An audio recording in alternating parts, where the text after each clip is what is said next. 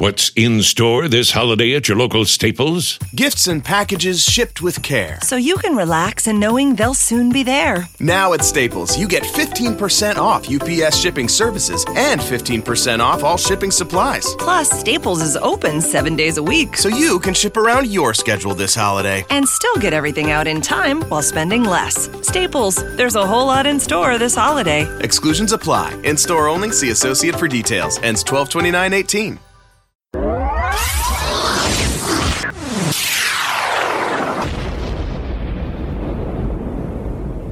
You're about to witness a seismic event. Now, let the party begin. Your healthy radio addiction starts now.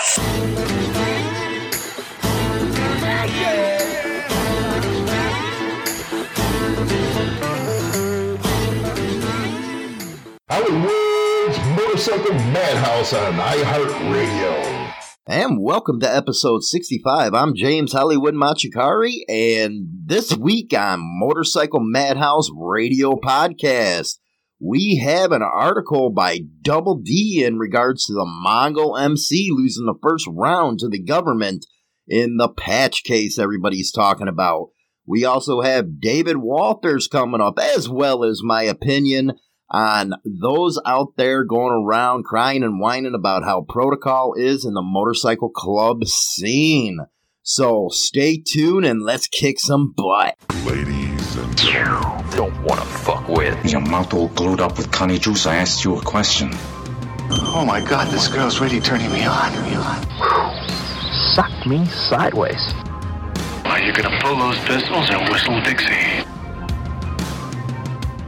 On this first segment, we're going to listen to Steven Stubbs. He just put out a video on his YouTube channel, which you can actually get the link below in the description box or the show notes. And he's going to tell us what's going on with the case and what the government needs to do to secure the Mongols patch. So let's go listen in. My name is Steven Bowtie Stubbs. I am general counsel for the Mongols Motorcycle Club. And I sat second chair, or am sitting second chair, in the Mongols patch trial, the Save the Patch trial in Santa Ana, California. And there was a verdict yesterday. And I want to explain to the motorcycle community exactly what happened, how it happened, and what it means to your patch. So yesterday, December 13th, 2018, Mongols Nation was found guilty of racketeering and conspiracy to commit racketeering under the RICO Act, the Racketeer Influence Corruption Act. Now, the RICO Act is a very broad law, and it was meant to be so by Congress. It was meant to take down the mob. I don't think it was ever meant to attack a motorcycle club and try to take away their patch and their identity and something that's so important to them. And I think this is all a giant waste of money. But that aside, if they can do three things, if the government can do three things, they can take away the Mongols patch, and then they can use that to take away everybody's patches. Because one thing that was crystal clear in this trial is that it wasn't just the Mongols on trial, but it was biker culture in general. The government hates biker culture. The government hates the very idea that if you're not hurting anybody, you should be able to do anything you want, because laws are meant to control people, and that became very, very evident during trial. But in any case, if the government can do three things, they have to go through all three phases and be successful in all three phases. They get to take the patch. Number one, the substantive RICO, or RICO conspiracy. They had to get a jury to say beyond a reasonable doubt that Mongols Nation committed RICO or was in a conspiracy to commit RICO. That's number one, and they did that, and I'll explain that in a minute. Number two, they then have to prove a nexus under preponderance of the evidence. They have to show the jury that there was a nexus or a connection between the patch and the RICO or substantive RICO. And if the government passes that one as well, then it goes on to the third. And the third is the First Amendment challenge. Now, Judge Carter has already issued a First Amendment ruling and dismissed this case on First Amendment grounds because the wearing of patches and the group having these patches is protected by the First Amendment. And Judge Carter, who's a fantastic judge, the best I've ever seen, he said that. However, it got appealed to the Ninth Circuit, and the Ninth Circuit didn't overrule him. What they did is they said that issue isn't ripe until after the forfeiture stage. And so they basically said, you didn't do this at the right time. You have to give the government a shot. You've got to give the opportunity for the government to prove their case. Then if it passes the substantive phase, if it passes the forfeiture phase, then you can decide First Amendment, and then the Ninth Circuit can hear any appeals, or even the Supreme Court. So this is a novel case. This is the very first time the government has ever charged RICO on an organization without naming any individuals in the indictment. So they had already convicted people of doing everything that's included inside this RICO indictment. But they decided to take the extra step to spend millions and millions of dollars to go after the patch. Okay, so let's talk about what happened in the last 6 weeks. It was pretty much a 6-week trial. The jury deliberated for 7 days, and the verdict came back guilty. However, there were charges in the indictment of both acts outside of when Ruben.Kavazos was president of the Mongols and acts during when Ruben.Kavazos was president of the Mongols. And we're talking about, if you look it up, it's called Black Rain. It was an investigation by the ATF in the Mongols Motorcycle Club when Ruben.Kavazos was president. Now here's what's important. The Mongols Motorcycle Club polices itself. The Mongols Motorcycle Club has a constitution that says you cannot use the patch for your own personal gain. It's something that's extremely important to them. It's sacrosanct because that patch represents brotherhood. That patch represents brothers who have died, brothers who are alive, their connection. There's a military history to it, to where many of the Mongols are members of the military and their brothers. There's a connection that Jesse Ventura, former Governor Jesse Ventura, explained very well in trial of when the Mongols started in December 1969. This was after, or actually during Vietnam, when they weren't being treated very well. So there's this huge connection. So the patch is really sacred to them. It represents their brotherhood and their sacrifices and people that they hold dear. The exact same way that a wedding ring represents the relationship of the marriage, and people wear their wedding rings. The patch represents their relationship with their brotherhood. And so that's very, very important to them. So they have the rule in their constitution that says you cannot use your patch for personal gain, and they will kick people out at any time if that happens. They also have their constitution that they don't let people do bad things and be members of the Mongols Motorcycle Club if they're doing those bad things. So here's what's important. Ruben.Kavazos was an asshole. Ruben.Kavazos became president of the Mongols and was a con man. He lied to them to get to that point, and he did it for his own selfish reasons. And there is no doubt that he committed crimes. There is no doubt that during his stint as president, some other people committed crimes. Those people have been prosecuted. Those people are paying the price for it. And they were kicked out of the club with extremely few exceptions. It was even brought out at trial. They were kicked out of the club. Now, Doc, he was kicked out of the club in August 2008. Important date. August 2008. He was kicked out because the club found out. The club as a whole found out all these things that he was doing, and the club excommunicated him, expelled him from the club. August 2008. Mongols had no idea at that time that there were any undercovers.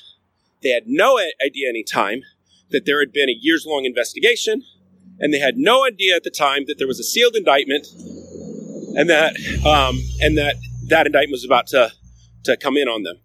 In October 2008, two months after they found out and they policed themselves and they kicked Duck out, 2 months after in October 2008, the indictment was unsealed, and the stings for Operation Black Rain, and you can look it up, Operation Black Rain, it is what it is. Operation Black Rain came down, and 79 people were indicted. Most of them pled guilty. Many of them, actually, pled guilty, even though I believe they weren't guilty, because they were simply pressured to. Some were guilty, and they were kicked out of the club. That's no doubt as well. But this all went down. But the Mongols kicked Duck out first, before they knew anything. That shows their character. That shows where their head's at. And I'm proud to be their attorney. I'm proud to be their general counsel and to sit second chair with them. So why is this important? Of the 9, they're called predicate acts in the RICO trial. And with RICO, you have to find, or the jury has to find beyond a reasonable doubt that the organization either expressly or implicitly ordered or condoned 2 or more RICO acts, not individuals, but that the organization did. And importantly, there was some things inside and outside of Doc's time as president. So, of the 9, the jury found that 5 were proven. 5 of them. And the majority of those were drug cases. Basically enough drugs to fill about a third of a grocery bag. Total. 49 years of investigating the Mongols Motorcycle Club. And in total, in fact, Joe Yanni had a grocery bag and actually put the actual evidence in the grocery bag to the jury. In 49 years, there was that amount of drugs that the ATF was able to prove were sold by members or associates of the Mongols Motorcycle Club. It's kind of de minimis, by the way, but that's not the point. Hey, the point is, they were found guilty on 5 of the 9. Every one of those was during Doc's reign. Every last one. Everything outside of Doc's time, they were found not guilty, or there was even one to where it was locked 11-2. And so that one didn't move forward. Okay.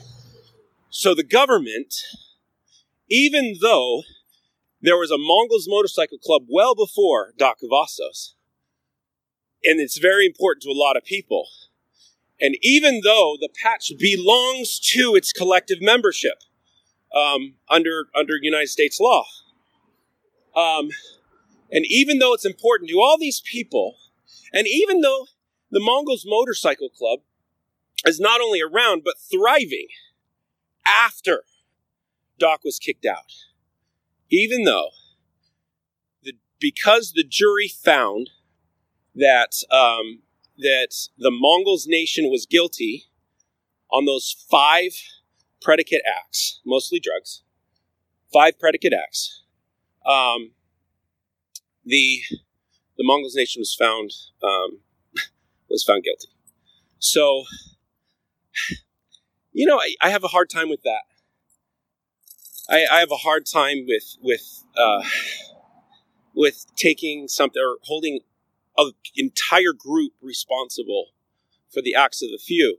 Now, what the jury clearly thought, what the jury clearly concluded, was that because Doc Cavazos was the president of the Mongols Motorcycle Club during that time, that there was an order of approval either directly or indirectly, by the Mongols Motorcycle Club and Mongol Nation.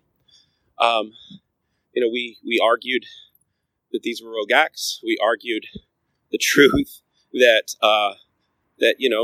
there's always bad apples that could spoil the bunch, and unlike a lot of organizations, the Mongols actually kicks them out, so they don't spoil the bunch. But we were unsuccessful, and so yesterday, December 13th, 2018, over a decade after Ruben Darkavasas was kicked out of the Mongols Motorcycle Club, over a decade, Mongols Nation was found guilty of RICO under 5 predicate acts, and also found guilty of conspiracy to commit RICO. And the government prevailed on the first of 3 stages. So what does that mean moving forward?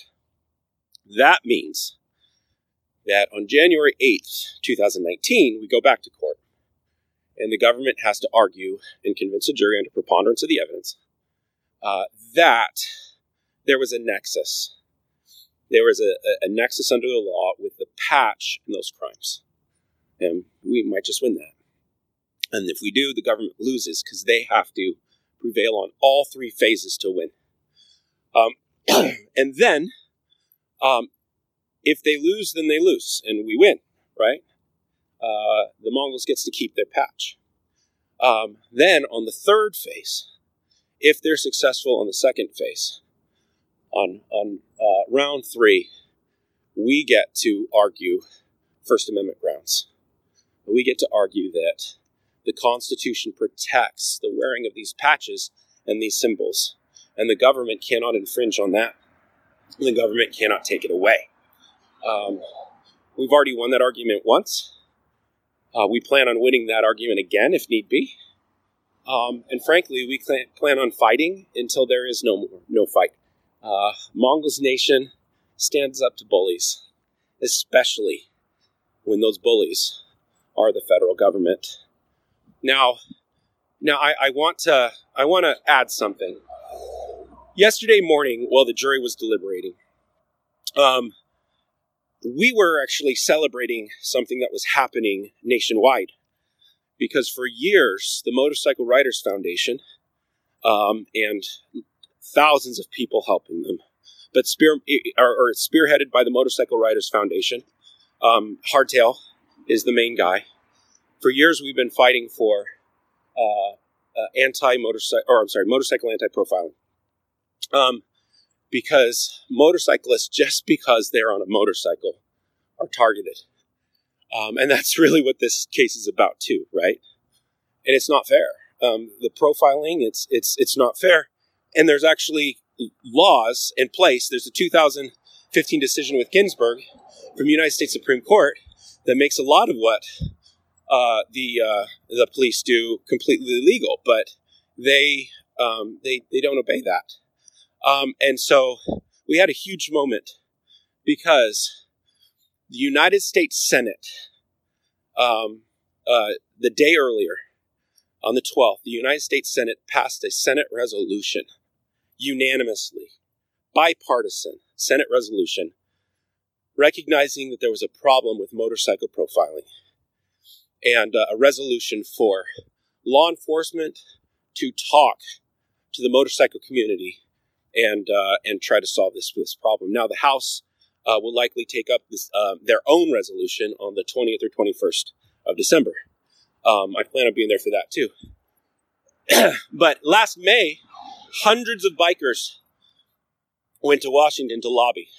I was there with Hardtail and Spike and so many other people, and we were all fighting for our rights. And it's been years that the community as a whole has been fighting for these rights and wanting it to be recognized that, hey, profiling is happening and it shouldn't. And some states have even passed state laws. And in fact, Nevada, my state, is going to be considering a state motorcycle anti-profiling law this legislative session this year. But we got a big win because the Senate passed their resolution. The Senate recognized that there was motorcycle profiling and that we needed to solve this problem.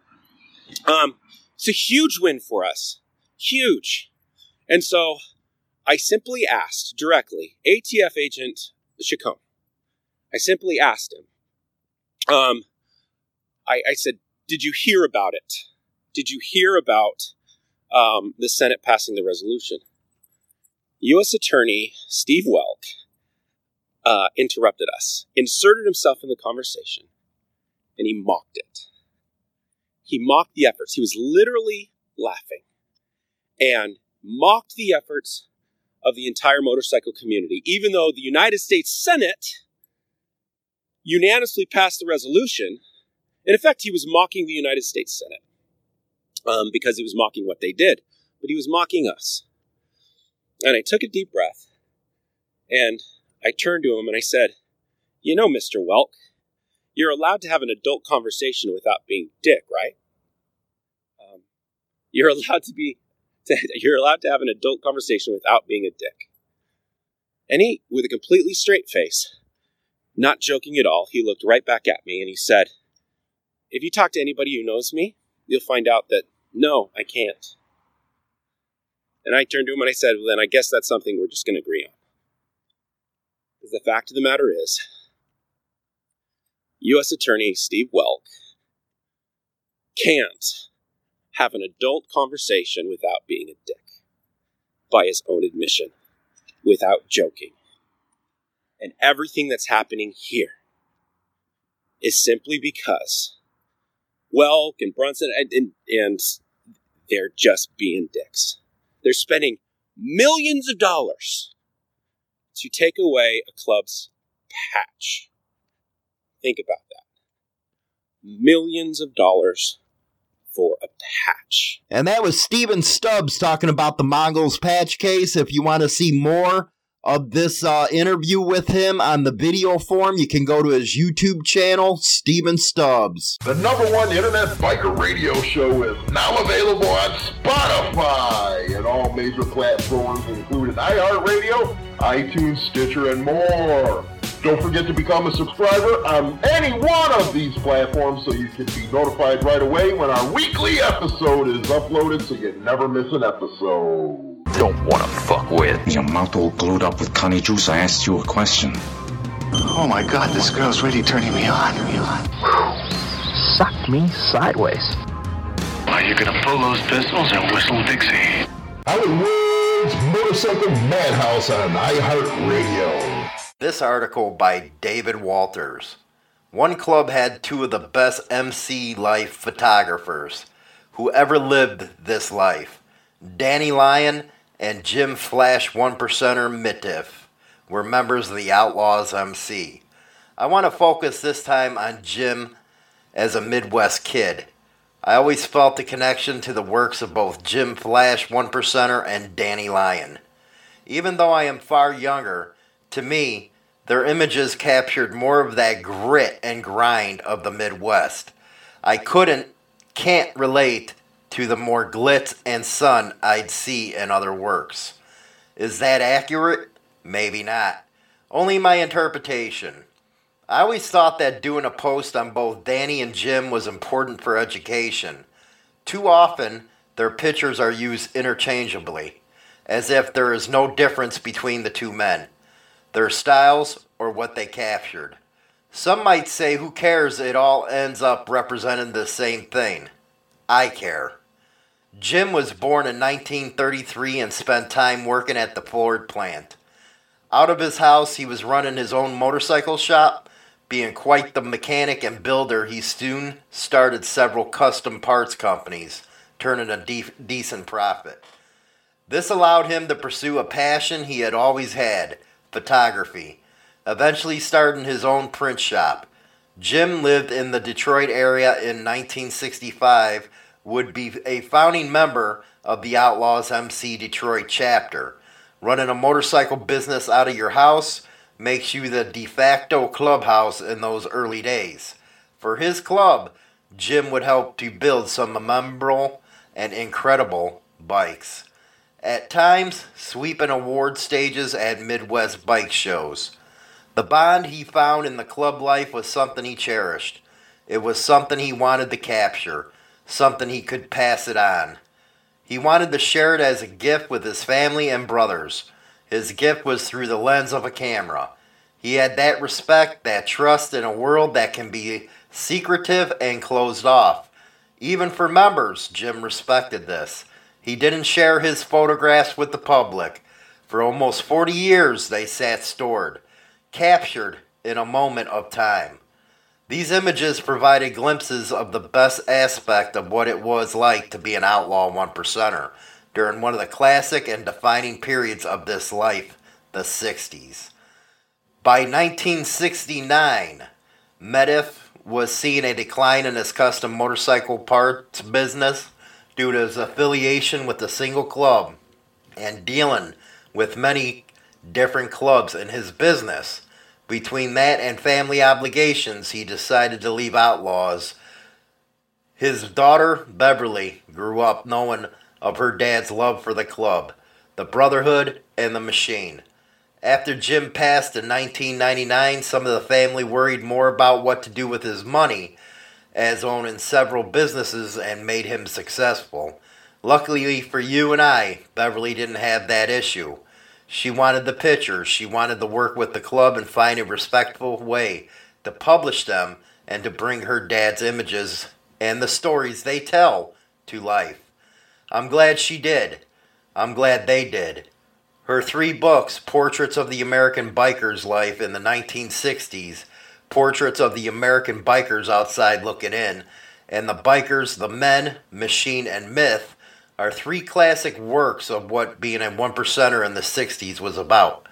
No matter your club or dot on the map, these are the images that stoke a fire in all of us. They produce not only an imagine in our mind, but something in our hearts of brotherhood that desire the ride. I often wonder if Jim and Danny knew of each other. Did they meet in passing? There is no known record if they interacted or knew of each other's works. At the time, Danny was leaving the club as Jim was coming in. Danny was a known journalist and activist at that point. Jim had no idea yet what his passion would lead to. I find it amazing to think about that these two, who would go on to become icons, might never even have known each other. The book titles and pictures here are, of course, property of Beverly Roberts and her company, Flash Productions. She continues in her father's legacy as a photographer for the Michigan COC. I always say I don't give a shit which team you root for when it comes down to history. Just enjoy it. It's bigger than all of us. I understand as well as you the territory, politics, feuds, friendships, and political issues that go into what we love and do. But the history of our life transcends all of that. It binds us, if only for a minute. So shut the fuck up. And that is David Walters. You can read the rest of it on Insane Throttle Biker News. Insane Throttle and Motorcycle Madhouse would like to welcome our newest sponsor, Arcane Rebel Apparel. Arcane Rebel Apparel is a street brand out of Southern Cal, rocking out designs from out of the garage, offering a unique style specifically directed towards the biker community abroad. Family owned and operated by the artists with a vision of quietly standing out from the crowd. The goal is simply to hustle freedom threadwear. Original graphics on the best quality garb. Arcane Rebel Apparel offers custom runs of caps, shirts, hoodies, bandanas, die-cut, decals, pins, and more. All garments are strictly designed, printed, and packaged in the US of A. Shipping to anywhere in the country. Support Arcane Rebel Apparel by following on Facebook. Keep a lookout for the new winter designs. Type in the search box ARCANE Rebel Apparel for more information.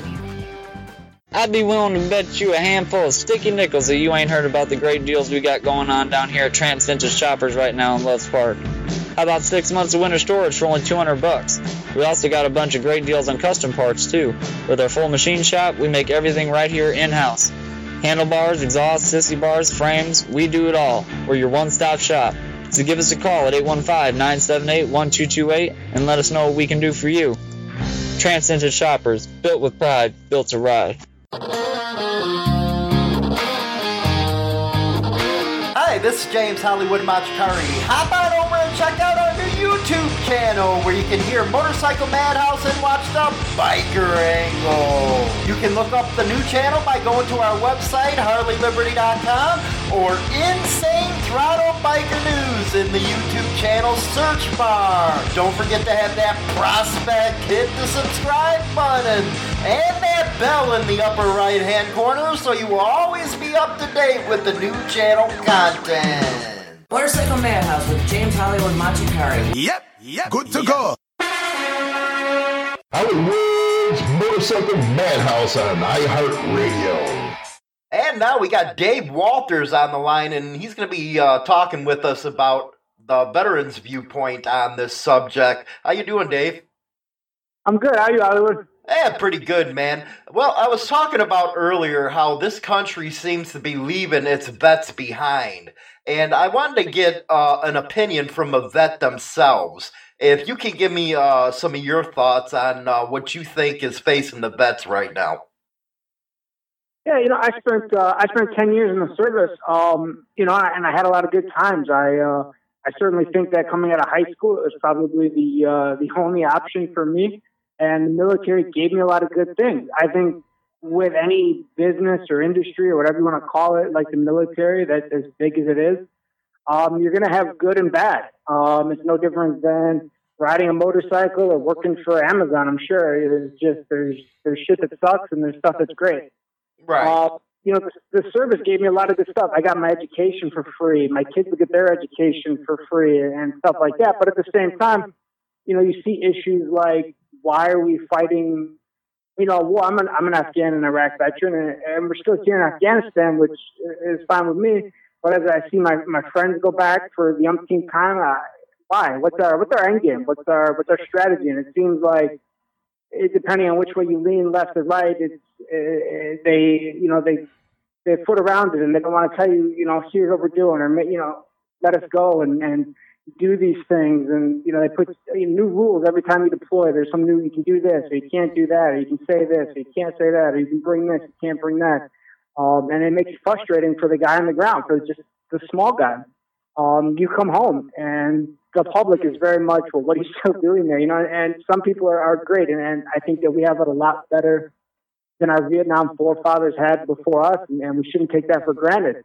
But we still see the public that doesn't understand or maybe ridiculed. And then, of course, there's the VA.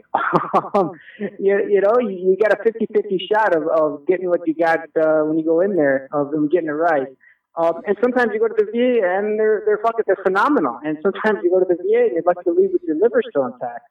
Right. Well, you know what? Earlier in the show, I just played a video where a soldier, he was, I think, a Green Beret Special Forces. He actually went into the hospital for a checkup. I guess he had to have a CT and a full ride checkup to go into the unit he was going to go into. And they missed a cancer mass in his lungs. And you hear stories like that all the time. And 6 months later, it became lethal, where they can't do nothing about it. Now, the government has a law where soldiers cannot sue the government for medical malpractice. Now, how is that taking care of our soldiers who went over there and fought and were in places like Iraq and Afghanistan, like yourself? And, I was explaining earlier that, 435 people are in the House of Representatives, 100 in the Senate, and army of bureaucrats within the government. But it seems like only a small amount of people run this government, and they got a bunch of sheep following them. And here we got, our war vets that vets in general, sleeping on the streets, having a hard time getting medical care, and they're out there worried about illegal immigrants and their supposed rights. Yeah, I think something that hopefully is starting to trend upwards is we see, or at least it takes a more public persona, is vets starting to get into things like running for Congress or Senate seats, or running just even for representatives in maybe their districts or something like that. And I hope that continues to trend upwards. I mean, because if we're not doing that, if we're not proactive, it's just like motorcycle profiling projects and stuff like that. If we're not out there, taking the lead and just taking that shit, they're going to forget about you, whether they need to or not. I think, when you're dealing with such a large, like you said, there's 400 and some odd representatives in the House and stuff like that, it's such a small number of veterans, there's such a small number of motorcycle riders, those issues might get lost to them, whether they mean to or not.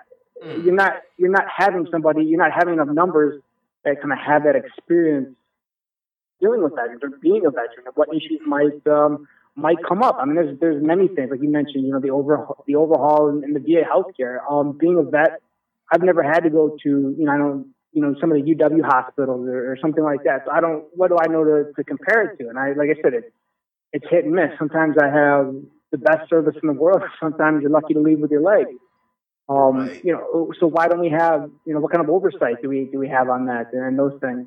Now, you fighting for this country and stuff, and I know a lot of people are getting kind of disheartened the way this country is going right now, because we do got the two-party system, and it seems like, well, I was talking earlier, in the ever since George W. or H.W., we've had almost 20 years of a Clinton and a Bush in the White House running the government. I don't think, and not to even go there, we had people serving 40 or 50 years in the Senate and the House. I do not think our forefathers actually intended for a monarchy to happen. And it seems like now it's only a small percentage of people that run this country. And the American people are turning into sheep. They just go out there and vote on party line because that's what the news media tells them. And we all know the news media now is basically a propaganda machine for one party or the other. And Americans got lazy. And, right now you see that thing going on over in France where the uprising's happening. And you got to wonder if, that's coming to a street near you in the United States soon if this keeps up. Yeah, I saw that. I hope I don't have to wear a yellow vest or a green vest. I think I had done with that wearing that high vis stuff in the Army. Right. But yeah, you're absolutely right. I think we get so much of our news nowadays from social media or TV or whatever that we don't want to. Too many of us don't want to dig in on our own. I think and again to relate it back to motorcycles. I mean, the general public at large, they see this great new book come out from Carrie Dobin or whatever her name is, about the bad side of the motorcycle world. And that's all the shit they read. They don't read any of those awesome books that are out there, about the history and where this culture actually comes from, or some of the great people that have been involved in it. They want to read about that criminal that wants to just write a book or something like that. And I can, you can see that anywhere in any current event. I mean, people go on Facebook and they click the shit that most fits with their view, and they swear that that's the gospel, that's the Bible. And if you disagree with them, you lean left, you lean right. And we don't want to dig into the mud, so to speak, and come up with our own facts anymore. Mm-hmm.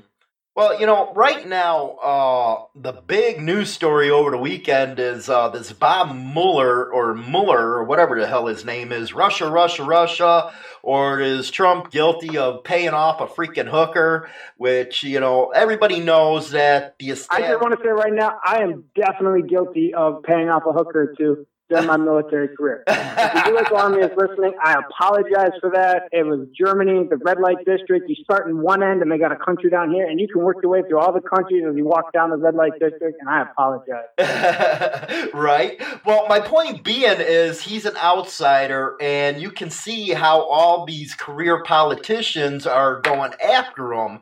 And that really should tell everybody what this country's really came down to. It's come down to a deep state and the rich running this country. And just last week, now that's the type of stuff that is in the news. But what wasn't in the news was 3 of our soldiers got killed over in Afghanistan by an IED. They get a little back page thing in the back of the newspaper, but the people actually fighting for this country, they get a little snippet. You know, they don't even get mentioned, but this other crap that really don't matter to us, you know, this Russia shit, we all know, or those old enough to know, like our age, knows Russia's been doing this crap since 1945, and the Democrats are just using it as a freaking ploy to get political points, you know, because Americans are not smart enough to think for themselves. And I think that's really dangerous when it comes to this country, because we're already split. What's your thoughts on that? You know, I agree with you. Like I said, you know, as a vet, sometimes you get tired of seeing your brothers kind of pushed to the back page when something tragic like that does happen. There's the same thing. I think there was a week ago or 2 weeks ago. One of those large contractors overseas had their entire compound hit, and I think there was like 15 or something like that were injured or KIA, and that kind of stuff gets a blurb. While, you know, something like what can we impeach the president for takes up, you know, 3-hour blocks of time. And it can be frustrating. I mean, not even that I want to get political or that I, you know, only want to hear about that stuff, but I would love to hear about good things going on in the community or other things going on around the world, instead of wasting 3 hours on which way you should lean politically. I mean, I think there's so many more things that we could be educated on or talking about that would make a difference. Mm-hmm.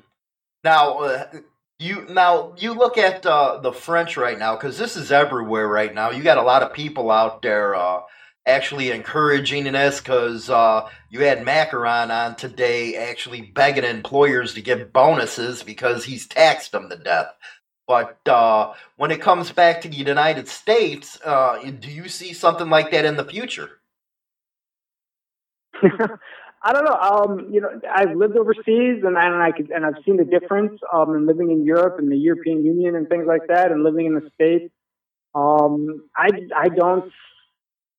You know, you see the stuff right now, and everybody. You know, I'm sure people. You open up a history book or whatever, you can see what went on in the counterculture and the revolution of the '60s and things like that. And could that happen again?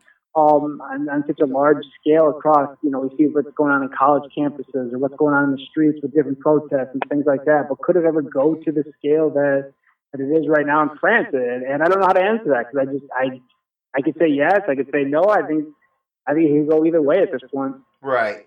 Well, you know, the reason I'm asking is because as bikers, we got a case going on right now in California. And the government is overreaching, and they know they're overreaching, and they're just using it as a predicate to go after the other motorcycle clubs out there. And people need to know how dangerous that is. Yeah, and this is what, the third or fourth time that they've done this to the specific club. In one form or another, where they've tried to take the trademark of the patch and make it illegal just to even associate and stuff like this, or these.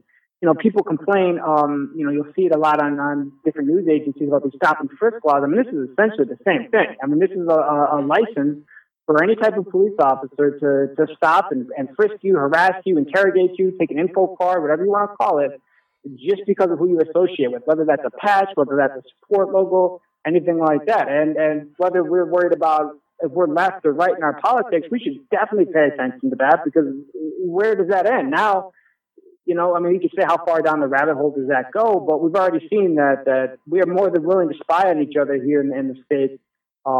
Taking someone's right to fly is just the next step in kind of crumbling that right to privacy, or that right to association, or that right to free speech and everything. Right. And, you know, down in Texas, and you're talking about stop and frisk, man, it's getting like Queensland down there in Texas, where, you know, the cops want to get anybody and everybody they can into a database. And you got a lot of these people, especially on the internet. And you and I know, because, you know, we've been on the streets and stuff like that, most of them are woofing. I call it woofing. You know, they want to get out there, they want to get their voices heard, and they'll take the counterpoint of what's going on just so they can get their points heard. But, you know, because they go out there, well, clubs, they're criminal this, now they're getting payback, stuff like that. And I really don't think they understand what the club life is, or the biker lifestyle life is. Yeah, and you know, what I've seen versus what you probably saw when you were coming up is probably night and day. I think, you know, like any job, you have to justify your budget occasionally. And I think sometimes that's what they're guilty of, whether they want to admit it or not. Cops makes a good salary. Whether they want to talk about it or not with some overtime, you got a cop that can be making six figures. Right. You got to justify what you're doing. Where's that money? Why are you worth that money? And if you can put up things like drugs or this or that, or stopping bikers or loud pipes or burn out whatever the hell you're gonna fabricate to make your dime, you want to make sure that your family's going to eat. No different than I want to make sure that my job is going to be funded tomorrow. That doesn't make it legit. That doesn't make it right. But let's call it what it is. Sometimes I think that's definitely a large part of what it sees, and it's sexy. If you bust a biker, that's sexy. That's on TV. That's on the History Channel. That's got all this shit. If I just bust a gangbanger, nobody really cares. Right. Let's be real. Right. You want that attention. You want that. Look at me. This is what my police force is doing. And if you don't have that, your police force goes away. Exactly. And, I love it how some of these counterpointers, I call them Leo pole suckers, like going out there and trying to, give a blanket on a whole 1%er club is criminal, blah, blah, blah. When this couldn't be furthest from the truth, So anyway, what kind of misconceptions do you really think people have benefit, and we're going to be talking some history. Clubs. What, how wrong are they really? I'm not a 1%er. To my knowledge, I'm not going to speak that much on it. I think, as a history buff, which is what I am. Can we pause right there and things like that? Can we pause some of the comments and stuff? And if you're able to do that, I got to do one thing real quick. I'll call you back in like 5 minutes. Referencing. Yeah, sure. 99 clubs, or they're referencing obsolete, obscure clubs that aren't 1% clubs, passing off this bias that they have, or this thing that they read on some cheesy internet site that right. fact, because I read it here. Exactly. For themselves. I think if you're going to talk about anything, you should have to go to a party. You should have to go to a run. You should have to throw a leg over a Harley Davidson. Whatever. If you're going to be involved in something and talk about it, you should have to do it, because that is just the quickest way to clear up misconceptions. And I don't think enough people do that. Right.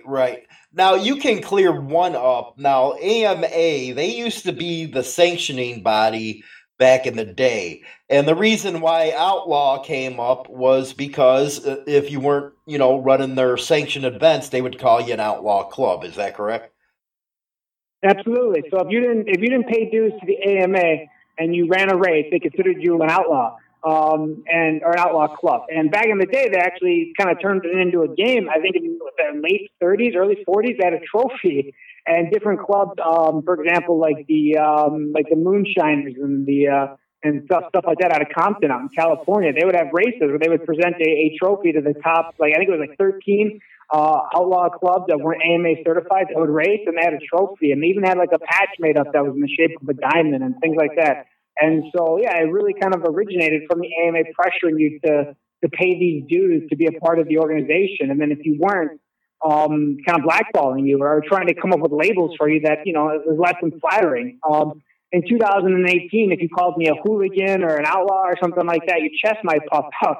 But in 1937, this was insulting. This was, let's take off our leather gloves and throw down. And that's kind of where it comes from. Wow. Rock on. When do you think the AMA started losing its relevance? I don't know that it's lost its relevance. I think that we're as guilty as the AMA is of kind of clouding the distinction. The AMA does some great stuff. I love some of their field meets. I love motocross racing and stuff like that they put on. I think, they did definitely burn a bridge, I guess, if you want to put it that way, with a certain crowd from the early days, and kind of trashing reputations or names, so to speak, or throwing people out of events and things like that. I think they have a lot more ground to cover, maybe than some people that are anti-AMA. But I think they do a lot of really good things. I think, they still work on passing legislation. So like I said, some of the events that they still put on. There's historical clubs out there that are still awesome, that are AMA sponsored. Look at the 13 Rebels. We did an article on them a few months ago. Right. They're still AMA chartered. Right. So I think the AMA, it does a lot of good things. And I think people sometimes get convoluted in this myth that is, kind of the mystique of Hollister in the early days of like outlaw confederation clubs, racing and things like that. And it kind of just, with anything, it just kind of grows over time. Rock on. What do you think? What do you got coming up on Friday, man? Well, how many beers do I get to have first? No, man, you get to drink as much as you want, man. We get off playing. that might tailor the conversation. But no, like I said, for me, I love the history. I'm not a 1% guy, anything like that. I'm just here because I love the history. I love the race. I love kind of that old school tradition behind things. I love the brotherhood, especially being a veteran and a combat veteran. And I think being involved in the community should be a byproduct of that as much as you can be. Coming out and supporting people that have been in accidents or victims of profiling and stuff like that. Support our own. If you were still in the service, that's exactly what you would do. You would be there for a brother that was hurt or went down, or, if a brother was going through some shit, you would be there to have his back. And I think it's important that we get out there and do that, whether you knew the person or not. If it's close to your area, you should make an attempt, because tomorrow it could be me, it could be you, it could be anybody. This is Butch Popeye Moss with Texas Biker Radio, Defenders of the Constitution. We have a new YouTube channel, Texas Biker Radio. Join us, subscribe. Thank you for listening. Hello, my name is Alex, but my friends call me Tombstone. And I've been given an opportunity to talk about a great custom merchandise company called Dirty Sam Productions. It's a company that some fellow veterans and I have started. We produce all kinds of custom and promotional merchandise, only using the highest quality that we can find for you. We believe that you should be giving your ideas the life they deserve by working with our graphic designers to extract them from your brain. Get a free quote by emailing us at dirtysam86@gmail.com. That's dirtysam, the numbers 86@gmail.com. And we'll give your ideas the life they deserve. Hey there, this is Hollywood from the gorgeous Ladies of Wrestling, and you're listening to Hollywood on Motorcycle Madhouse. Want to keep up with all my projects? Then head on over to my Twitter account @GlowHollywood. And don't forget to listen to Motorcycle Madhouse every Tuesday and Saturday on all iTunes, iHeartRadio, and all major podcasting platforms. Hey, how you doing? This is New York with Out of the Box, OUTTADA, boxclothingandproducts.com. We make custom t-shirts and other apparel. We have Yuma shirts, motorcycle shirts, hoodies and tees, fitness-related shirts, inspirational wear, custom watches, and almost anything else you can think of. And if we don't have what you like, just shoot us a message and we'll bring your own ideas to life. Contact us. Take it easy. Hi, this is James Hollywood Machikari. Hop on over and check out our new YouTube channel where you can hear Motorcycle Madhouse and watch the Biker Angle. You can look up the new channel by going to our website, HarleyLiberty.com, or Insane Throttle Biker News in the YouTube channel search bar. Don't forget to have that prospect hit the subscribe button and that bell in the upper right-hand corner so you will always be up to date with the new channel content. Motorcycle Madhouse with James Hollywood Machikari. Yep, good to go. Hollywood's Motorcycle Madhouse on iHeartRadio. Corey's question is, and this is a really good question, Insane Throttle Motorcycle Magazine say the Mongols lose and the other big clubs are next. Do you think there will be a negative effect on the club scene because there's nobody to enforce the rules or bylaws, or do you think everything will keep rocking on the scene like normal? Well, that's a great question, Corey, and one, right now the jury has the case with the Mongols, and it hasn't been decided yet. Actually, the jury got the case last Friday, and I think there was a couple days there where they weren't deliberating. But the longer they deliberate, it's always best for the defendants, which is the Mongols in this case. And yes, it will have far-reaching implications if the government wins this case. Because guess what? Who's next? You got the other big 1%er clubs like the Angels, the Outlaws, Pagans, Sons of Silence, all them. Because you know the feds are going to go out there and try the same crap if they get precedent. Now, do I think if they win the case, there's going to be appeals and stuff and it'll get overturned. Well, yeah, because right now they know they're reaching in thin air, and a lot of copyright lawyers have said the same type of stuff. You know, you got to use the trademark to actually, you know, have it be viable and be able to keep it. So what's the government going to do? Go around, you know, enlisting everybody to be Mongols and stuff if it wins? No, of course they're not. So, you know, I just think it's a far reach in the air. Yeah, they might get something if they win the freaking initial case, but it's going to go in to appeals, and I guarantee it'll probably eventually lose, because you can't take away somebody's First Amendment right if they did nothing wrong. Sure, some people in a club does stuff wrong. We will admit that all the time. But there's a few bad apples everywhere. As you know, we've been doing a series with cops where every day I can pick out a crime that they're getting arrested for or sentenced to prison for, and most of those crimes are usually worse than what these crimes happen with the one percenters. We're going to start RICOing the police department? Come on. You know, let's use our brains and stuff like that. But let's use the hypothetical, what Corey's asking here. Say all the one percenters, all the dominants lose their patches. Okay, let's see that. Right now, if you look at Queensland or in Oz, this stuff's happening all over the place over there. And it hasn't stopped nothing. What happens is the government is forcing everything underground. So, I like using common sense a lot. If the government, you know who everybody is by the patch. So you take that away, then you know nothing. And it just goes underground, and that's the way it's going to be. And it's a vibrant freaking club community over there, Corey. So I don't think the government taking that step, if they do win, is going to change anything in the club scene. And I think that goes to the next question that I got, and this is from DJ Vegas. Look, we have a bigger fish to fry other than our own, and now also we have the patch police, something that really needs to be addressed. And the first thing I will talk to on that is, for those who are going out there calling, the patch police or something needs to be done, go do it. If that's the way you feel, go do it. See where you get. Because you're not going to change 70 years worth of history. And this is the problem we run into. And I'm not talking about the questioner, because it's a good question. And, a lot's been put out there by these other channels that they claim that, we need to do this or we need to do that. First off, you have to understand with these YouTube channels or these social media that they do this kind of stuff so they can earn money. Let's be honest, okay?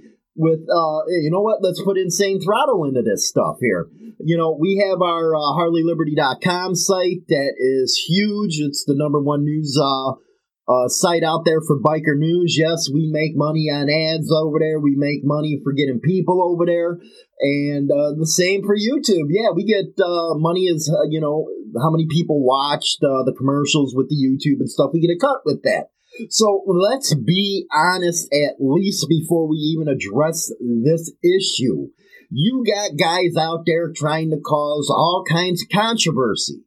But when it comes down to it, when they get on the streets, it's a whole different story. See, you don't get to see that on YouTube. You don't get to see that on Facebook or these other social media sites, because that's just not the real world. See, they got their little world here on YouTube or Facebook where they can spew this kind of crap and get you to get behind them, get them listeners, get them all kinds of views on their videos, and that makes them money. But, let's take Black Dragon TV now. He did one on that one guy out of New Mexico. I ain't even going to give him publicity by mentioning his name.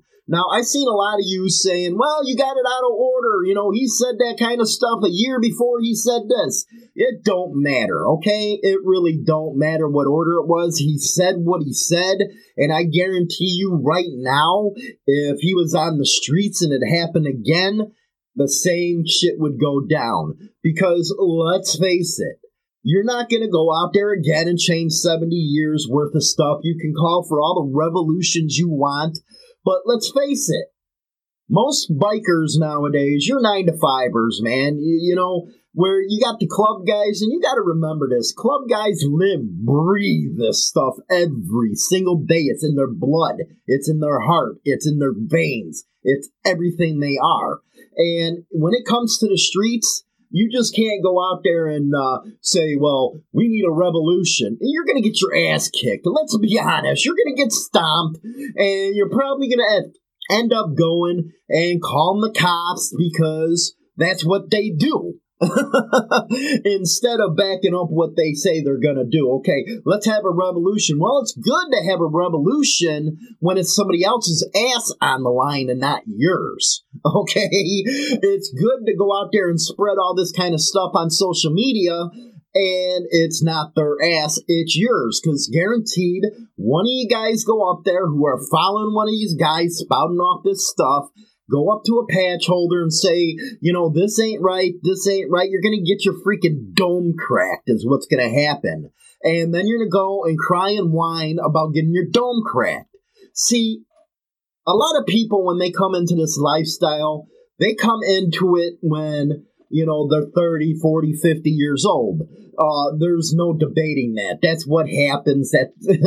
We've seen it with the rub invasion in the 90s. And you know what? I pick on rubs all the time. But, you know, like I said, there's different subcultures in the biker community.